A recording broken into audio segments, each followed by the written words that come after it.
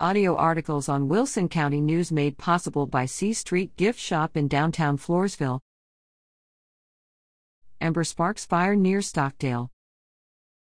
A January 15 fire sparked by an ember from a burn barrel readily spread to a neighboring Stockdale area property, but was quickly extinguished by firefighters with the Stockdale Volunteer Fire Department and Wilson County District 1 Fire and Rescue.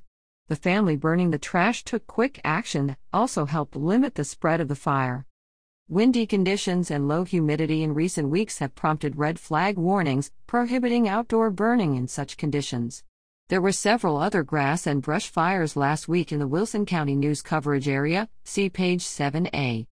Although Wilson County currently has no burn ban, District 1 Fire and Rescue Chief Chris Thompson advises that area vegetation is drying out quickly. Without much needed rain, he and other area chiefs urge property owners to use extreme caution when burning brush or other materials outdoors.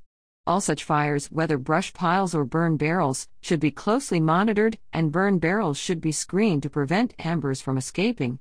Reader at WCNonline.com